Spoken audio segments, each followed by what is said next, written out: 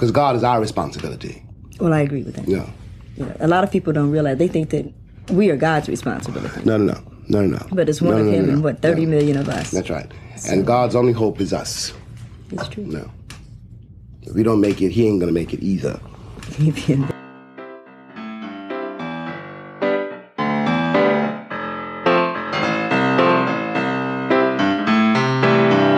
Hey everyone, welcome to Where Do We Go From Here, a podcast about humans and the questions we have about ourselves and the world, tackling love, social justice, politics, culture, art, and just about anything else. My name is Isaiah, and I'm your host.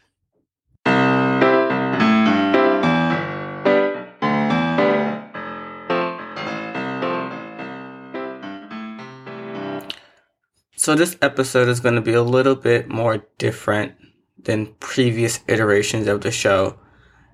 This is kind of the part where we talk about culture and art in a way, a little bit of religion. Or maybe you might be thinking a lot of it about religion based on the intro provided by James Baldwin, an excerpt from a talk that he and Nikki Giovanni had in the 70s. But the title of this episode is called Escaping the Binary for a reason, because that's exactly what I'm talking about today, primarily from my perspective and from my own lived experience, which is something I've always kind of shared with you guys, as I've always talked about certain topics and different things. But the catalyst for what my experiences and what my teachings have brought me to is really, was taken from those topics that, we mentioned, data as a monopoly, the whistleblower episode and things like that, Black Lives Matter to Black liberation, all those kinds of things had my voice in it, has my experience in it, has my own perspective on it. But this one's a little bit more personal. Escaping the binary will encompass, the gender binary, the racial binary, the capitalist binary, and different conventional binaries that we live in our society. Now, I'm not looking to tackle each and every single one of them. I've kind of highlighted 3 of them that kind of stand out to me and resonate with me right now at this point in my life, which are the aforementioned ones, gender, racial, and capitalist. So those are kind of things that we'll be bouncing around with today. I'm not going to go in any particular order, and I'm not going to have it broken into certain segments where, it's just race right now, and then gender, and then capitalist, and then religious, nothing like that. It's going to be more of I'll talk about this, and then I'll bounce around a little bit. So let's get into it. So I'm pretty sure I've mentioned it before in previous episodes. And for those who know me, I identify as non-binary using they, them pronouns. I also identify as queer, and quite surprisingly, I am Black. Not really a surprise. But with that being said, that's the kind of, perspective that I'm coming from. And that's the kind of perspective that, I have my own thoughts and opinions and research, and the way I view a lot of things come from those lenses, come from those interlocking identities that I have. And one of the things that I've really gotten into this past year, or really kind of begin to understand on a level that I haven't done previously before, is really prioritizing rest, my relationship with my family, my friends, but above all, myself.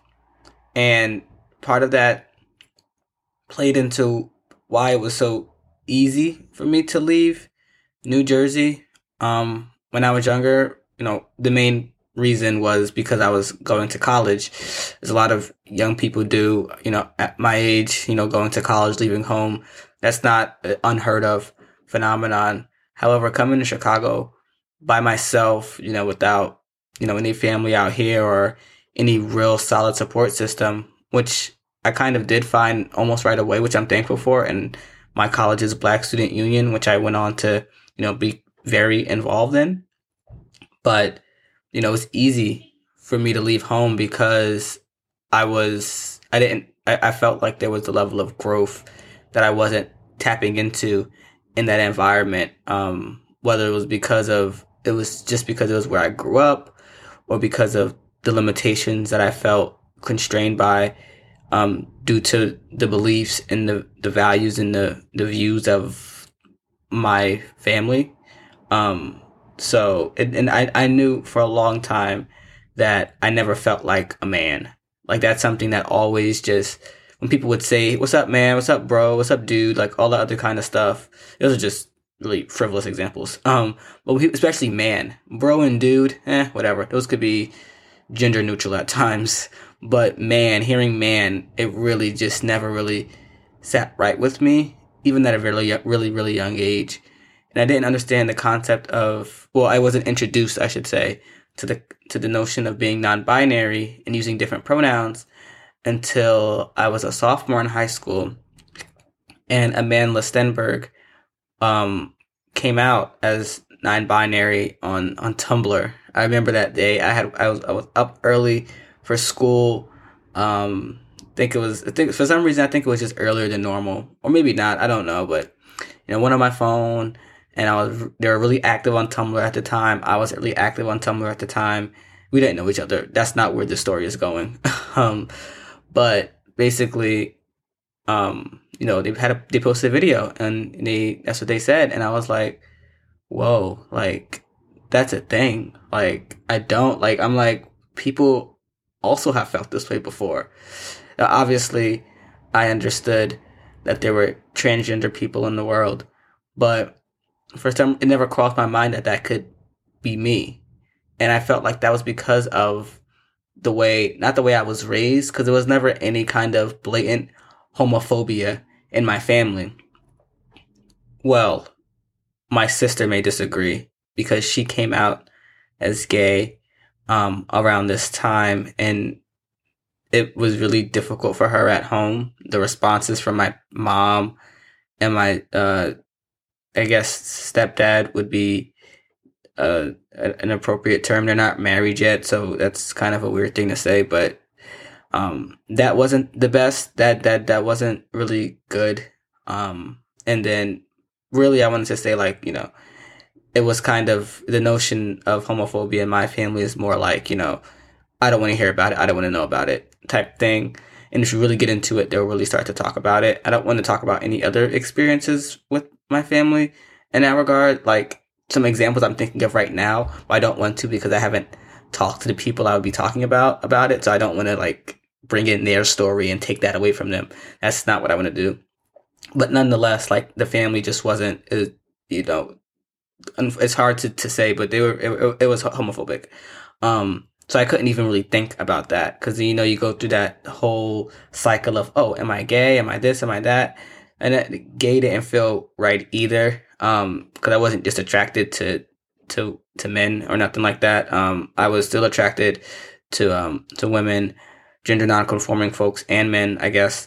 So for me, it was like a queer kind of felt right for me. It was that umbrella term, that reclaimed term by the community, that I had decided to go with. I wouldn't realize that until I was in college, that I was queer, or even non-binary. That also came in college, my second year in college. So about 4 years from the time that I first was introduced to the notion of non-binary, and how that can, really change my life. It's been something that has been with me for the past 3 years now. And I still find it difficult to, correct people about it at times, and to do that kind of stuff, because it's still, quite honestly, fairly new to me. And I'm learning how to stand up for myself a little bit more. But that made it easier to leave New Jersey, because I knew there was a part of me that was screaming to come out, that was begging to come out. And it was not being fostered in that environment. So coming to college, and the school I went to, Columbia College, everyone that's gone there can attest to this, is very gay. I don't want to like stereotype it or label or anything like that, but like, it's an environment that is very welcoming of queer folks, of gay folks, of lesbian folks, of trans folks. Much, I'm not going to try and put them on a pedestal like the teachers and the staff and the administration, all the other. I'm not going to, no. what I mean is like the community of students fostered that kind of welcoming environment. Now, there may be some instances that people have had some not some good experiences or some homophobic remarks or stuff like that, and that's their story to tell and to talk about.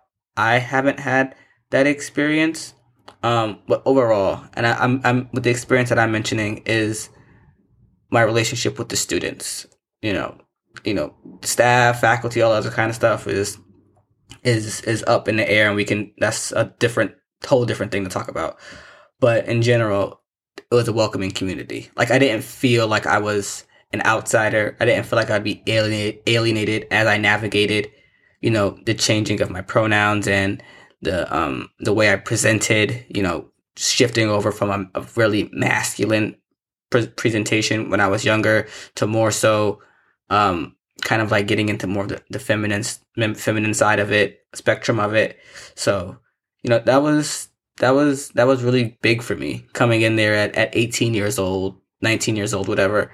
I was like, oh, like I can really like explore and figure this out, see if this is for me and not be judged for it. That's the big thing, is because even talking to my mom about it, very judgmental about the entire thing. And we haven't even really had a real conversation about it. We've had some conversations over the years, like some small ones, but never really got down to the nitty gritty of it, like why I felt this way and how uncomfortable the notion of being a man felt to me, or being perceived in that way felt to me. Like, my family doesn't even, I've tried to tell my grandma, my dad, my mom, and, I have never, they never used the correct pronouns for me or anything like that. That's a different conversation to have with them later on. But nonetheless, and, for me, that gender awakening is very, very pivotal for me. And I think that's really kind of shaped my life in a way, because it feels so freeing to not be constricted to a gender binary, to not feel as if I have to do this or do that to live up to this notion of being a man.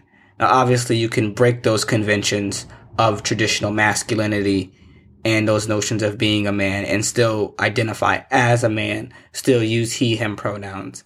But that didn't feel right to me. Now, I could have been a very feminine man, right? But that didn't feel like that's what I wanted.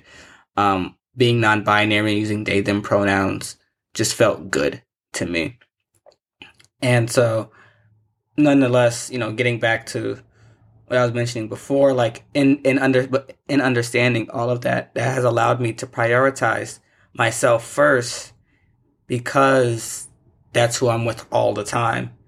So I'll always, I worked a lot, those past few years, but I want to live first and work second. The latter of which will never dictate my schedule or life. Now, for those who know me as well, they know I want to work in the TV industry, be a showrunner, a writer, all that kind of stuff. And that schedule will and can be very hectic. But that's something I would enjoy doing. So I'm balancing what feels like work and and what's going to, I guess, bring in income. That capitalist notion, you got to work to make some money, right? Like, you can't just do what you want to do and just live the life you want to live. You got to figure out what makes the most money. But this kind of combines that in a way where, the money would be good, but I'm doing it because I want to, not because I have to. And I felt like I was doing a lot of that for a long time.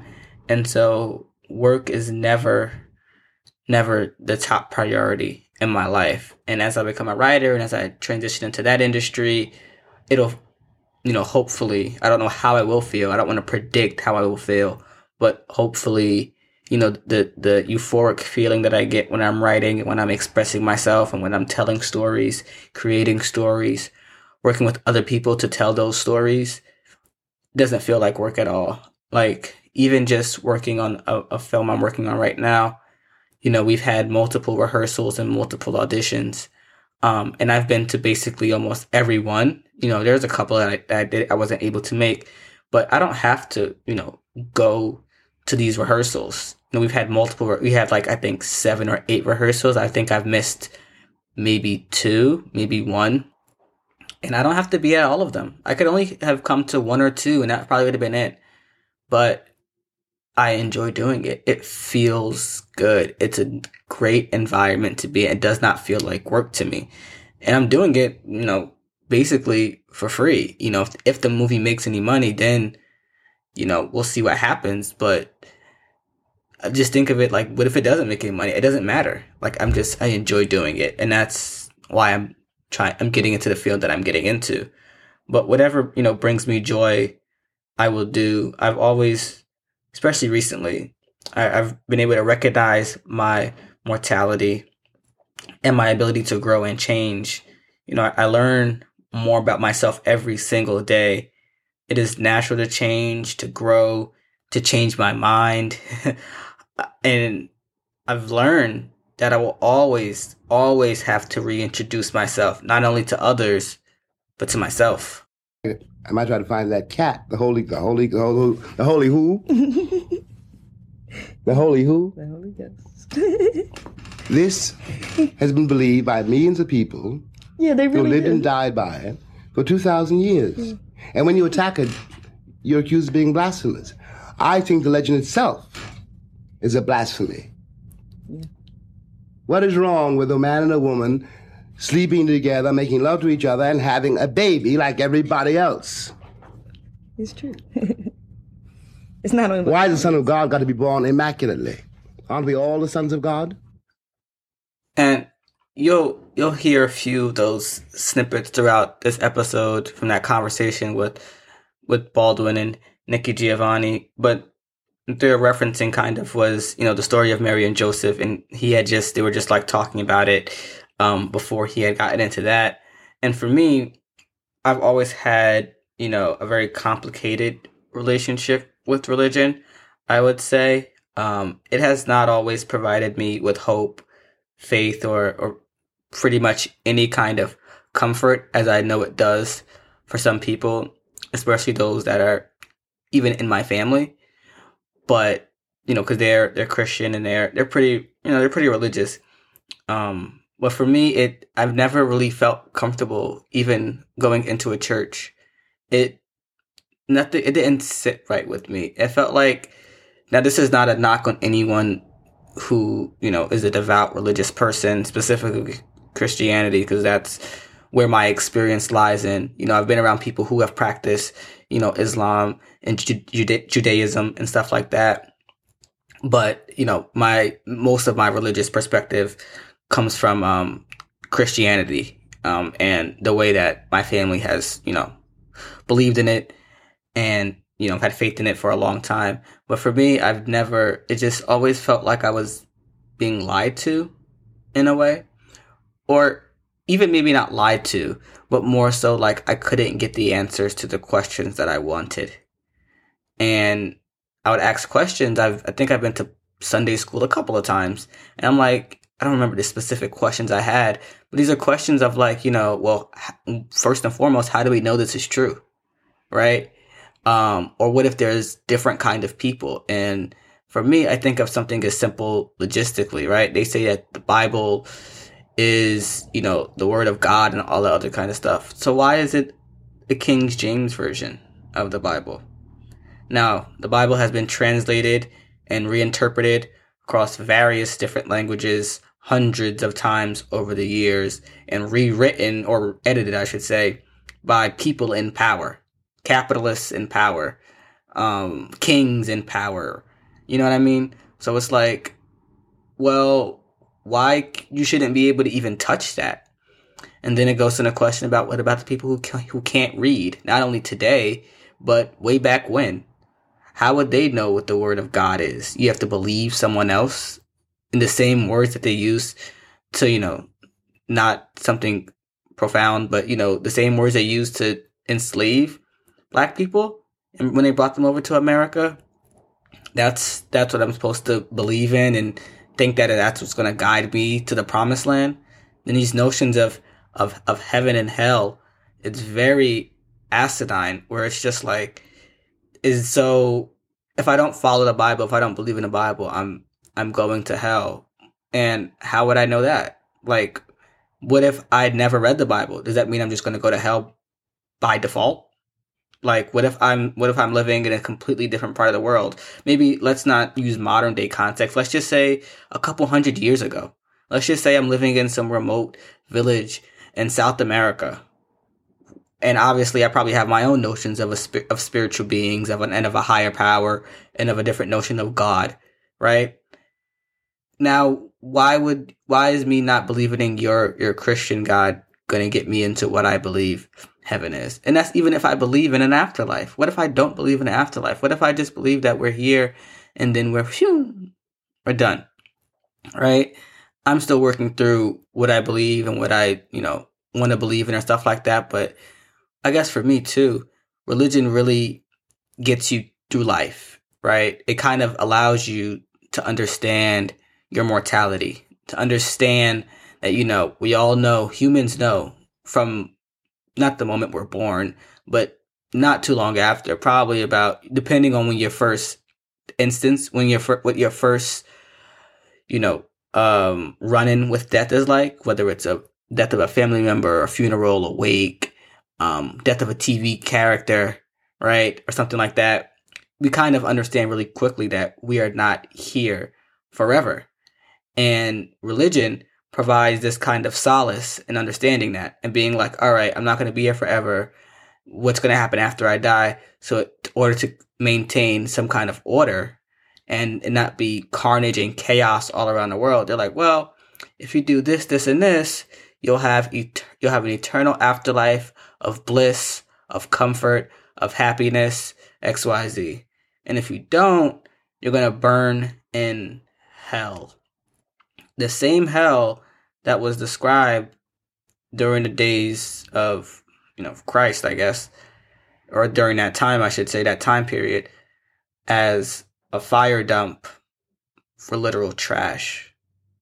And they'll be like, oh, you're going to hell, which was quite literally down the block, make a left, around the corner, and this pit that's burning their trash, right? And now that's been reinterpreted to being a place where you'll have eternal damnation. And nonetheless, for me, it's kind of like I've come to grips with the fact that I will die. That's not a fear that I have. Most people, have that fear. Now, I will put an asterisk to this and say I have not had a near-death experience or anything like that. So maybe in that moment, I may feel differently. I may be like, maybe I want to live a little bit longer. I don't know. But the notion that I'm going to die does not scare me. And a lot of people, if you feel as if you're not afraid of death and there is no order to prevent you from doing something, catastrophic, the world would be in chaos. So religion provides this kind of order, for society as a whole, but also it provides people, with something to believe in, something to do, something to have hope in, something to kind of say, the things that are unexplainable at certain times. You can look to the sky and say, that was God. Da-da-da-da. But it's like, if that's the case, if that's your argument, why is there any, and this is also a very common argument, why is there poverty in the world? Why are there people, dying for no reason? Why are people getting sick? Why are people, they can go through an entire list of that kind of stuff. And for me, the notion of a higher power is like, well, maybe the higher power is neutral. Maybe, if I make something, I can't meticulously look after it all the time. Even if you just think of it, if you have a plant or something, or if you do a science project or something like that, if I have a plant that's growing, I'm going to water it, I'm going to fertilize it, I'm going to put it in the sun and stuff like that. But if I have to step away for a little bit, or if I'm not in the room all the time, what if a fly lands on it, or some kind of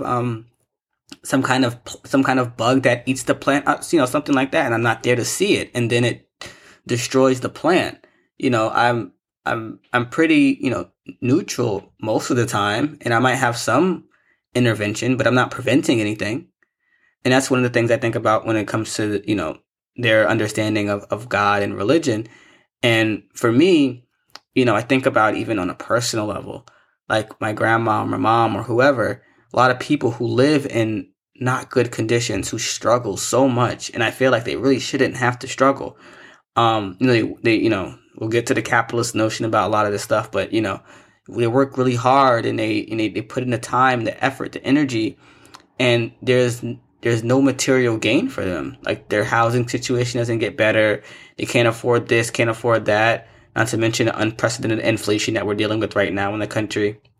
But nonetheless, it's like, and you believe in God, like you are very devout to your faith. And it's like, you're asking God, you're praying to God, you're doing this, but you still get nothing. You're still in the same position that you were 5 years ago. You're still saying things will get better, things will get better, things will get better. But it's never gotten better.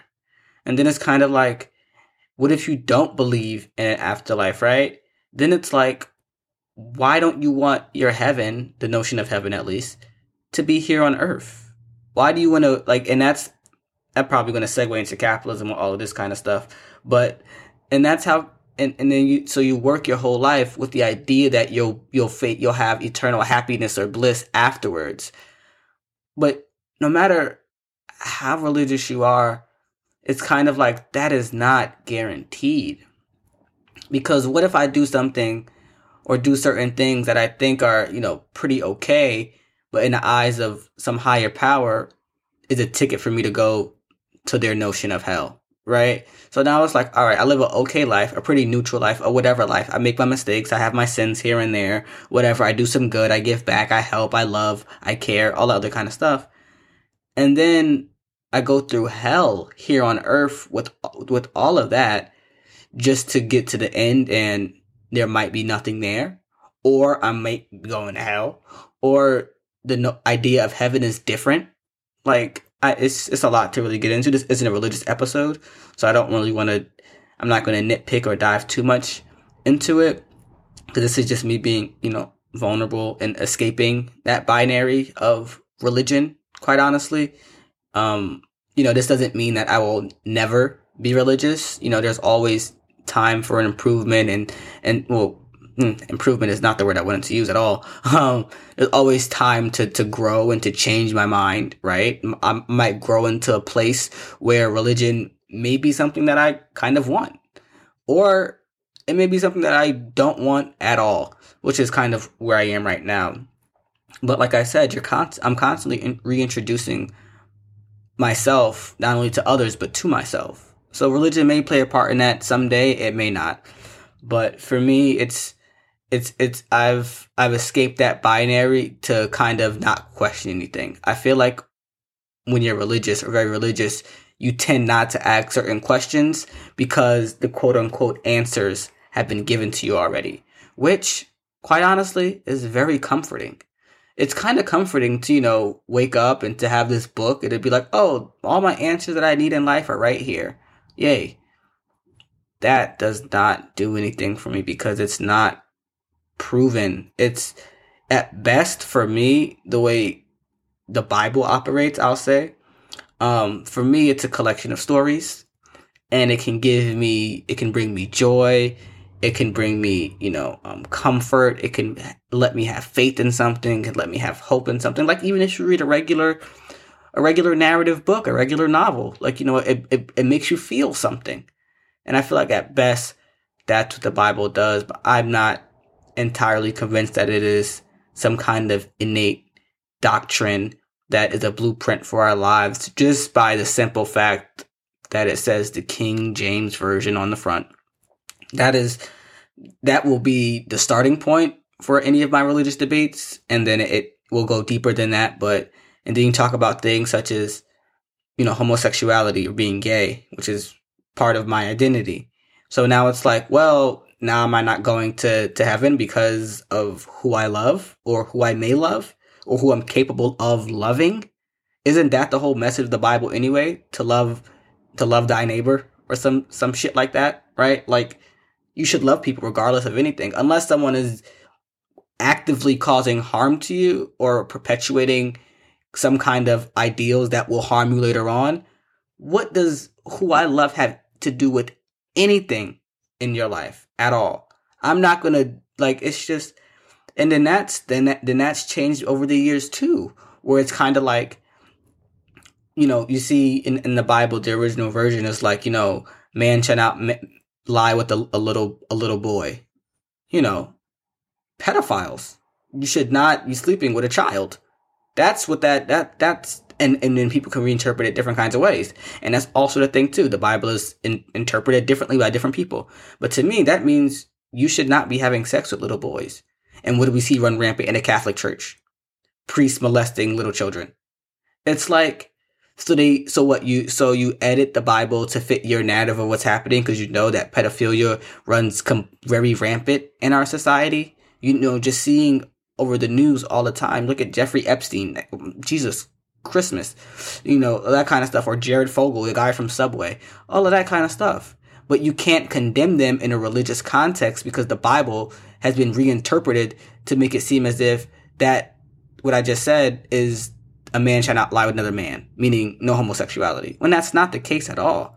Like, that's not what it is at all. And homosexuality dates back hundreds, thousands of years. Like, if I figure out that this part of my body feels good when it's rubbed a certain kind of way, and someone else is next to me that I can also make feel good in that kind of way in terms of sex, does it really matter if that is someone who has biologically male reproductive parts or biologically female reproductive parts, if they have just a butt, or if they have a vagina and a vulva and a butt too, or whatever. Like, that's kind of, I didn't expect to see all of that. But I mean, it's true. Like, there's no innate way to be like, oh, that's not true. And then you also want to go into other things in the Bible, like, aren't we made in God's image? Don't we all embody what Christ is? And then what James Baldwin said, why does the Son of Christ, if we all made in God's image, and if we're all the Son of Christ, how does anything we do wrong in that kind of context? Like I said, unless it's harming someone else, which is what the real message of that book is saying, is like, you're not causing harm unto anyone else. You're living joyously. You're living peacefully, lovingly, all that other kind of stuff. But yet we have wars that happen for no reason at all. But then we fund those wars. But then we have people in our own countries, in our own neighborhoods, starving, and they can't eat, and they don't have a place to sleep. They don't have any water to drink. They don't have a good education. Like, it just doesn't make any sense at all. So that's like it's been really difficult for me to really come to figure out what religion means or is, just because of things like that. God for them seems to be some metaphor for purity and for safety. The whole heart of the Christian legend has always been, in some sense, impressed me as being, really obscene. And it's the key to all the dirty jokes which come afterwards. I will say this. If there is one thing I know how to do, it is rant. That religious segment should not have been that long. But it's, you talk about what you feel and how it's impacting you. So I don't, I'm not perfect, and I don't feel bad for how long that may have been, or for who may disagree with it or what have you. But, one thing I have very aware about, and something I'm very, informed about, and my own experience has given me my own information and my own perspective and all other kind of stuff, is the idea and notion of race. And I'm not going to really go too crazy with this one, hopefully, because, I've already talked about it before in previous episodes, and it's, so very well documented. But, race in general is a state of mind. White and blackness means nothing inherently. Whiteness does not exist without blackness. They create blackness to be the opposite of it. So they label you, and they put certain things onto who you are and to what you can be or what you can't be and stuff like that, just so that they could be the opposite. If you look at what white culture is, there's not much to look at unless you want to start naming shit like colonialism, imperialism, disease, all of that kind of nonsense, which isn't inherent to all white people. You know what I mean? So that's not even accurate. But if you look at black culture and what blackness means, you get a plethora of stories. You have different diasporas of where black people exist. Black people exist everywhere in this world, right? So, for me, you can't really escape that racial binary, especially as long as capitalism exists, because as you mentioned before, racism does not exist without capitalism, and capitalism does not exist without racism. There has to be some kind of oppressive, regime in place. Race is normally at the forefront of that. And then, they have, patriarchal stuff, sexism, homophobia, things like that. Islamophobia, more so, religions and stuff like that. All that kind of stuff plays into the way, capitalism and racism work. And to really escape capitalism, you got to leave that oppressive and imperialist imagination. You're living within their imagination all the time. You want to always hustle and grind and work and make as much money as possible without any regard to who's being impacted by your hustle. That's capitalism. The same system that has oppressed marginalized groups for hundreds of years. Before that, you have slavery. Before that, you have the feudal system. And all of those things have similar things in common. That caste system of oppression, of taxing people, of making them work and produce and their labor produce so much profit and they don't even see it. You work, just take an example of working at like a restaurant or something like that. You work a shift, and let's just say you just do something like work the cash register. You'll ring in probably, depending on the restaurant, depending on how high volume it may be, you'll probably ring in a few $1,000s a day. You know what I mean? Like I said, every restaurant is different. Every whatever is, different, in a city, in a suburb, and it's different. But nonetheless, at the end of the day, at a restaurant, you're probably definitely not making more than $20 an hour. And if you're making more than that, you're probably looking at manager and supervisor salary. But if you're just a worker, a cook, a cashier, and I know this from my own experience because I've worked in numerous restaurants, you're making below minimum wage because they say that you will get tips, which tips are never guaranteed. You may have the slowest day, but that rate doesn't change. It's not like if you don't make any tips, they'll raise your hourly pay. They don't. So it's like, you're at a job, you're making $12.50 an hour plus tips or whatever. It's a variable. And, now you're within that confines and you've brought in profit that's, let's just say $3,000. Let's just say that. Let's pick that number. And you only made, let's say $3,000 for the day. And you worked an 8-hour shift and you only, your shift, at the end of the shift, you probably only bring in about $118 or some shit like that. I'm not the best with math, so I'm just pulling these numbers out my ass. I didn't think about that before, but you know what I mean. But you just see what I'm saying. But then there's the people that's gonna be like, oh, the overhead, oh, the business expensive, bullshit, bull fucking shit. After all of that is done, they still make a profit way more than what you will take home for that day. So you have to exist outside of their imagination. All of these binaries that exist specifically with capitalism. And, I'm not trying to make this a capitalist episode, trying to go into that, because there will be future episodes on this topic, very in-depth. And there have already been episodes on it that I've done that are in-depth about it. But it's just like that you're existing in someone else's fantasy. You're living out their dream. You're not living out your dream. And now the step that people have taken with that is, I'm not going to work for anyone else. I'm going to work for myself. I'm going to create a business. That's still capitalism. You're just changing the way you participate in it. Instead of being the worker, you're now the capitalist. And instead of being exploited, you're exploiting people. Now the cycle just continues. And what service are you actually providing to people? Are you really changing their material conditions? You're just changing yours. And that's the mindset that they've given to a lot of people. And I see that all the time, especially in marginalized communities, especially my community, the Black community. And it's very disheartening at times, because it's like, you're just doing what they've done to you. The answer to capitalism is not Black capitalism. You have to overthrow all of that to truly and really be free. You're not free in this world. How are you free if the moment that you're born, they tell you how you should act? They tell you you're a man or you're a woman. And because of how you were born, which we have no control over. Well, actually, science has evolved, whereas though you can manipulate the reproductive organs of the child before they come out. But nonetheless, let's stay on track.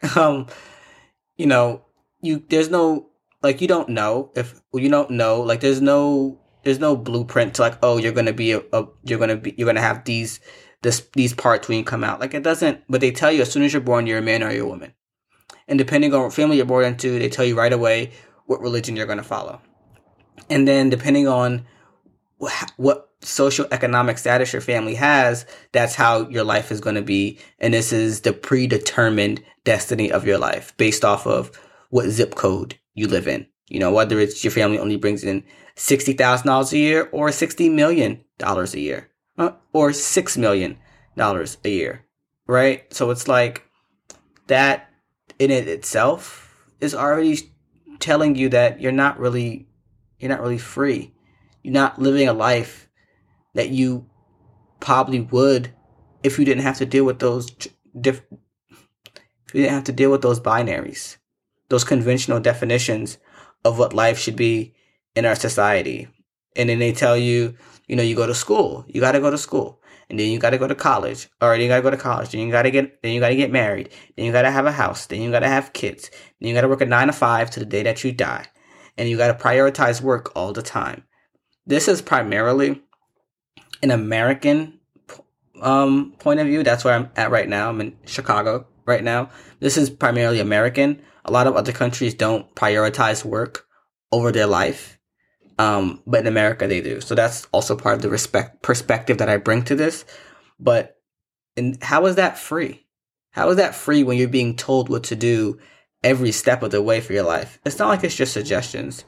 Now, people may have followed this and it works for them because that could work for somebody, but it does not work for everyone. Everyone does not want to go to college. Everyone does not want to own a house. Everyone does not want to have kids. Everyone does not want to get married. Everyone does not want to prioritize work over their life. Everyone does not want to work a 9 to 5. So, for some people, that's what they want to do. And that is the life that they can live. But everyone should not be subjected to the desires of only a few. Quite frankly, the pressure we have is just completely unhuman. The workload, the discrimination, the uncertainty of our purpose, and the fear that we are constantly around and fed is just not right. A lot of us live our lives in fear of death, in fear of homelessness, in fear of discrimination, in fear of poverty. And a few of those things are man-made. Poverty, man-made. Homelessness, man-made. Death, inherent from the day that we are born. From the second you are born, you are immediately on a path to death. It is inevitable. But a lot of the stuff that we fear, a lot of the things that are behind the rhetoric of politicians is completely man-made. Complaining about race and of crime and stuff like that, that is not something that's inherent to people. It's just not. But one thing that is inherent to people, and I think we all should have the pleasure of being able to experience and being able to give, is love. All right? To love and to be loved. And it's one of the many things that I've never been able to control, because you can't control love, but I've always longed for it in a way that I'm sure many other people do. And I say this because, growing up, I don't want to say I didn't get love from my parents or from my family, but I wasn't loved the way that I would have liked to be loved. My parents were really busy when I was growing up. Because a lot of these man-made problems I just mentioned. My mom was a single mom early on. in my life with me and my sister, so she had to work a lot. I always still felt the love though, so I don't want that to be clouded in whatever I'm going to say going forward. My parents love me a lot. They love me, my siblings a lot, and they will do anything for us. They are, at the foundation, they're loving, and they are pretty decent parents. But my father was incarcerated for a while. Didn't really get a chance to build a relationship with him over the years until about now. We've gotten way better, but it was when he was coming home from prison and turning his life around and getting back on the track the life that he wanted to live, there wasn't really any conversation about what I wanted to do or how I wanted to get things done or stuff like that. Obviously your parents asked about it, but it wasn't like it didn't feel like the support I needed at the time. He was giving me support, but not the support I needed. My mom, she had just got into a relationship, and she had 3 other kids. So that left me and my sister on the outskirts in a way, because she's raising 3 babies and maintaining the household and maintaining a relationship. So, we could talk about that in itself, that example, that she could be an example of the binaries that we live in. But I'm not going to get into that. But, so for me, I didn't get, sum it all up, I didn't get the attention I needed from my parents, from my dad or from my mom. So for me, that kind of ostracized me. My sister did not like that at all. She felt really unloved by a lot of that. And she sought community in other people, her friends, which a lot of people do. I also, sought community and love in my friends, but I also just kept busy. I did summer college prep programs. I did sports, did all the after school clubs I could do, got an after school job, and then eventually I moved to Chicago. Not because I don't love my family or anything like that, but because there wasn't any attention given to me. I wasn't loved in a way that made me feel like I needed to stay there, if that makes sense. So it was easy, like I was talking about before, it was easier for me to leave because of that. Because I'm like, there's no notion of family here. We don't gather for holidays. My parents haven't been in the same room in years. I've never been in the same room with them in years. Like, it's hard. Like, all right, so what is there for me to do? I have to go back and forth between different places because you guys don't get along.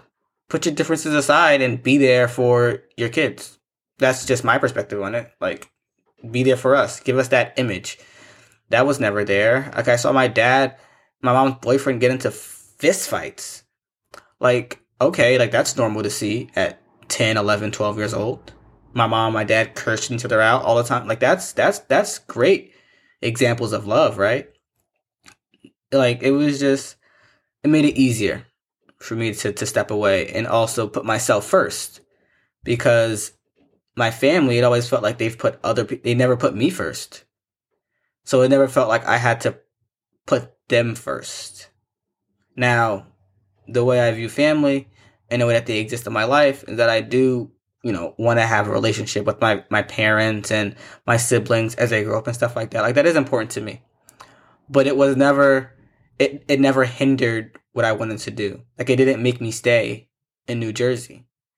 And sometimes my dad, he hasn't explicitly said it, but you can hear it in his tone, in the way that our conversations go, that he would want me to stay. Like, they would want me home or around. And that's the kind of feeling that you get around other people too. When I come back to visit, it's like, Isaiah's not here, but it's like, there was nothing here for me.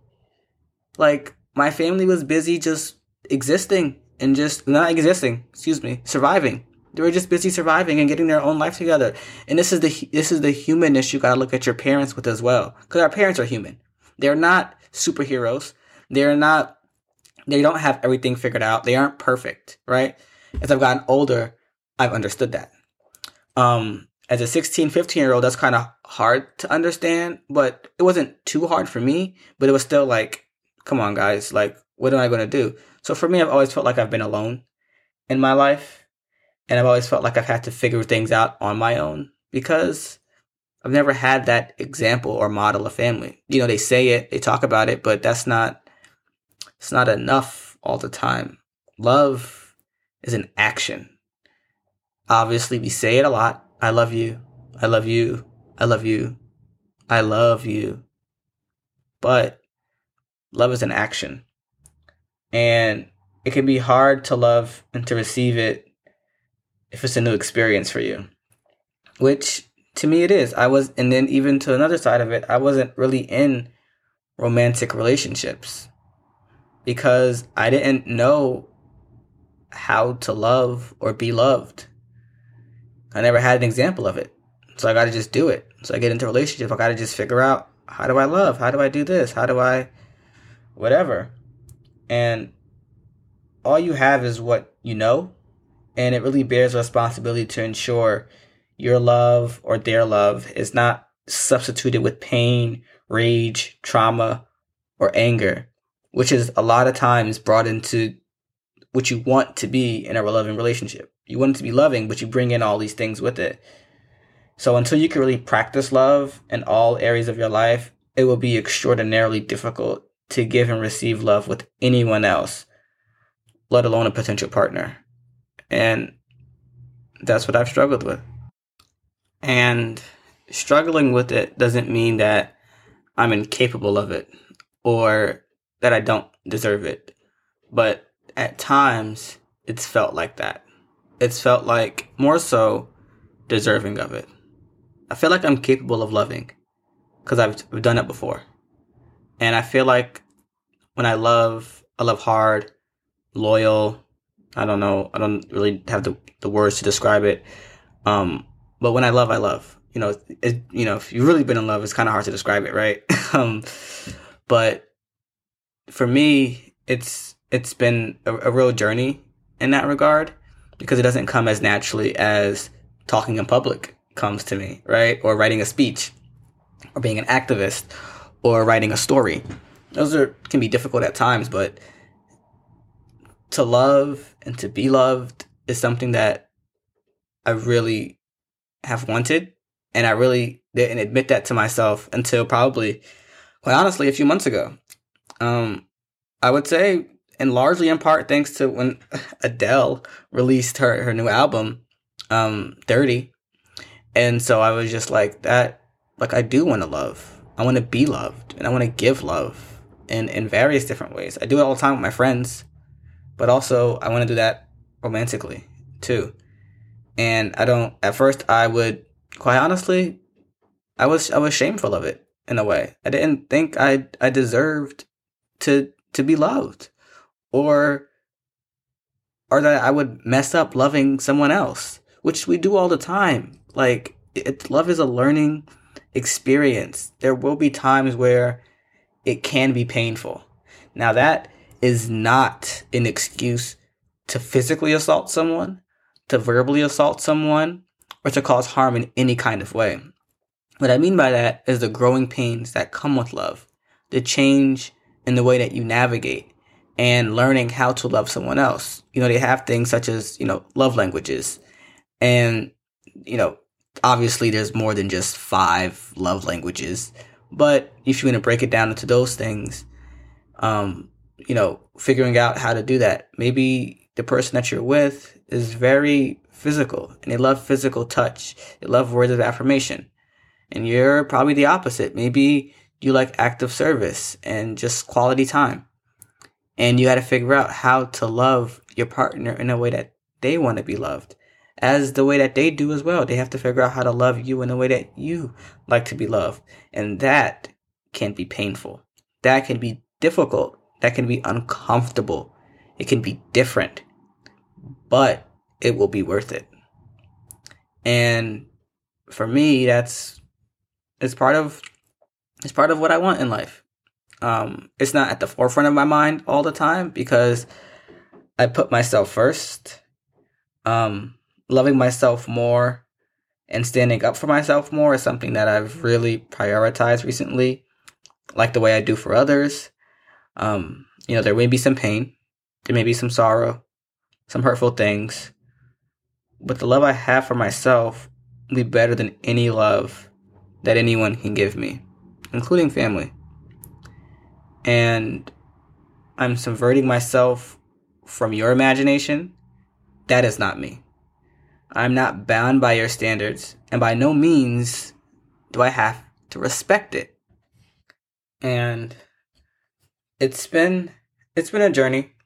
It's all been a journey to figure this all out. And the thing is, too, you don't really figure it out. Life is all about just going through it and learning from it, growing, changing your mind, and that's okay. That is okay. The way you think now may not be the way you think in a few years. Just take it from like the universal like example you can give. You do not think the same way that you were when you were 12 that you did when you were 22. And I know that I'm not going to think the same way 10 years from now.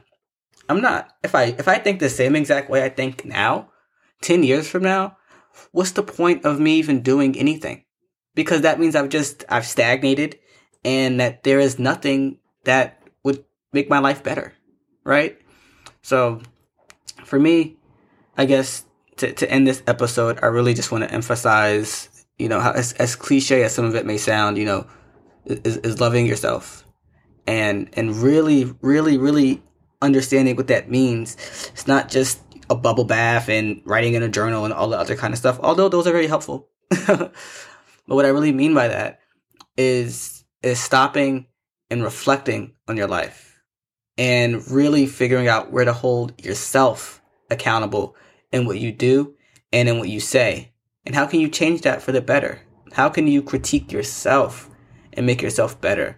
Not by the standards of society or by stereotypes or by binaries, but for you, what makes you feel good in your own body. You only have, to our knowledge, one life. Live it the way you want to live it. Now, when I say that, as I've said before, this does not give you any permission to harm anyone in any kind of way. But live the life that you want to live. Love who you want to love. Care for who you want to care. Live a life of compassion, of grace, of care, of giving, of love. And all of that, not only outwardly, but inwardly. Take care of yourself and break out of their imagination. Live in your own imagination. Care for what you want to care for. Love what you want to love. And be there, most importantly and above all, for yourself. I suppose it occurs on two levels. One is inside, one is outside. So that finally, or first of all perhaps, liberty is the individual passion or will to be free. But this passion, this will is always contradicted by the necessities of the state. Everywhere. Well, as long as we've heard of mankind, as long as we've heard of states. I don't know if it'll be like that forever. For a black American, for a black inhabitant of this country, the Statue of Liberty is simply a very bitter joke.